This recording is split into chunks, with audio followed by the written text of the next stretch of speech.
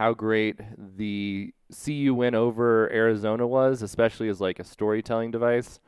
So CU was able to knock off Arizona, the number 2 team in the country, and that was last 2 weekends ago in Boulder. And they won pretty handedly. Like they won 82-72. They controlled the pace for most of the second half. Like they were down going into halftime. They got great performances from a lot of people, but it was senior day. And it was senior day for Evan Battey, who is the combination of 2 things that college basketball fans love. He's a fan favorite because he's just like a great guy, but usually that role is reserved for a bench guy. And like at CU, it's obvious. It's usually like a sort of a sarcastic cheer for the white guys on the bench. Like that's usually who like the fan favorites were. Like Ben Mills, who's a white guy that had absolutely no mass, really fit into that category. And then you have like your really good players. And Evan Battey isn't one of the best players to ever go through CU, but he was a buff for 4 years. Like he was more of a Josh Scott mold where we got to see him grow up. He was a big man, but he had the added like prestige of having to overcome a lot of adversity. His freshman year, he was suspended by the NCAA because he had bad grades as a freshman or a sophomore in high school. And Tad Boyle didn't understand why that was happening, the CU coach. And then he had a stroke while he was redshirting that year. And it looked like maybe he would never play basketball again. Just a horrible situation that really turned into just like a guy to root for. And like Evan Battey has the best sportsmanship of anyone we've ever seen, like as a Buffalo. Like on the telecast, I always call him the mayor of Boulder, which isn't true because Spencer Dinwiddie is the mayor of Boulder. But he's sort of like the Mr. Buffalo. Like if you were going to say anyone just like embodies what it means to be the good part of a Colorado Buffalo, like he just has that energy.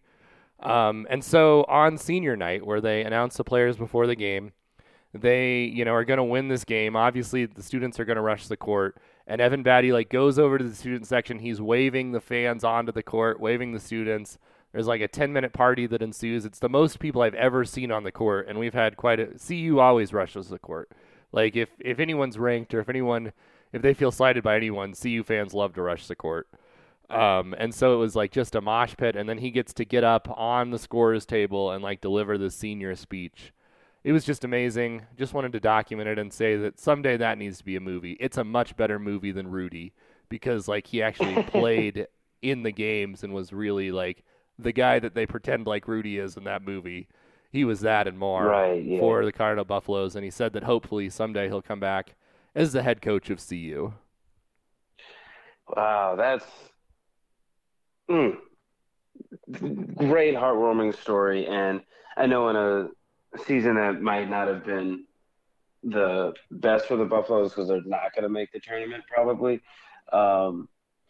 To have, especially like CU as it's growing in its basketball program in the Pac-12, to have those figureheads is like why college basketball is such an amazing culture, really. Like, those things that transcend sport. Do you think Batty's going to get a fair shake in the NBA? He's probably not an NBA player. I'm hoping like maybe the Nuggets will throw him a bone and let him come to summer league or something. He's probably a European player, and I think he should definitely do that for a while. He is, he's overshadowed because they do have a player that thinks that he might be able to go in the draft, Jabari Walker, who has been very good and has improved a lot as a sophomore. And so sort of just waiting to see where he's going to land in the draft. And it would be, if Walker comes back next year, they're going to be a really good team because their young players the last couple of months have really stepped up. KJ Simpson, who's a really small guard, has played well. Barthélemy, who's in his second year, has had a couple of good games. They have a few other players that have just like been really impressive the last couple of weeks, especially. Unfortunately, they couldn't beat Arizona again in the Pac-12 tournament, so as you said, they're probably not going to make it. But I had a friend text me and say, would it be more surprising if CU made the tournament this year? than it was the year in 2011 where everyone thought they were going to be in the tournament. And the one thing I'll say is there's always a chance that the committee looks at the Pac-12 as a better league than the national people do. And that would be the only thing that would let CU in, because they're the fourth best team in the Pac-12, and the Pac-12's definitely going to get 3. So it would be a little less surprising, I think, than 2011, but I just see there's no way it's going to happen. But they'll make the NIT, and maybe you'll be watching them in Madison Square Gardens in 3 weeks.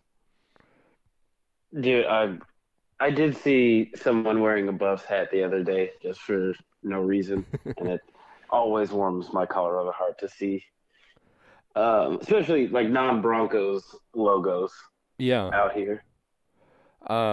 Yeah, that is great, and yeah, I think, there are Buffs everywhere, and following college basketball, especially with like a school like CU that doesn't have the history, is interesting because you just like get to know these people so well, but it's like you feel like you're kind of in your own little world sometimes. It's not like Yeah, I remember one time you said that, like, as a sports fan, you follow a lot of teams, but the Buffs are the only teams that you refer to as we.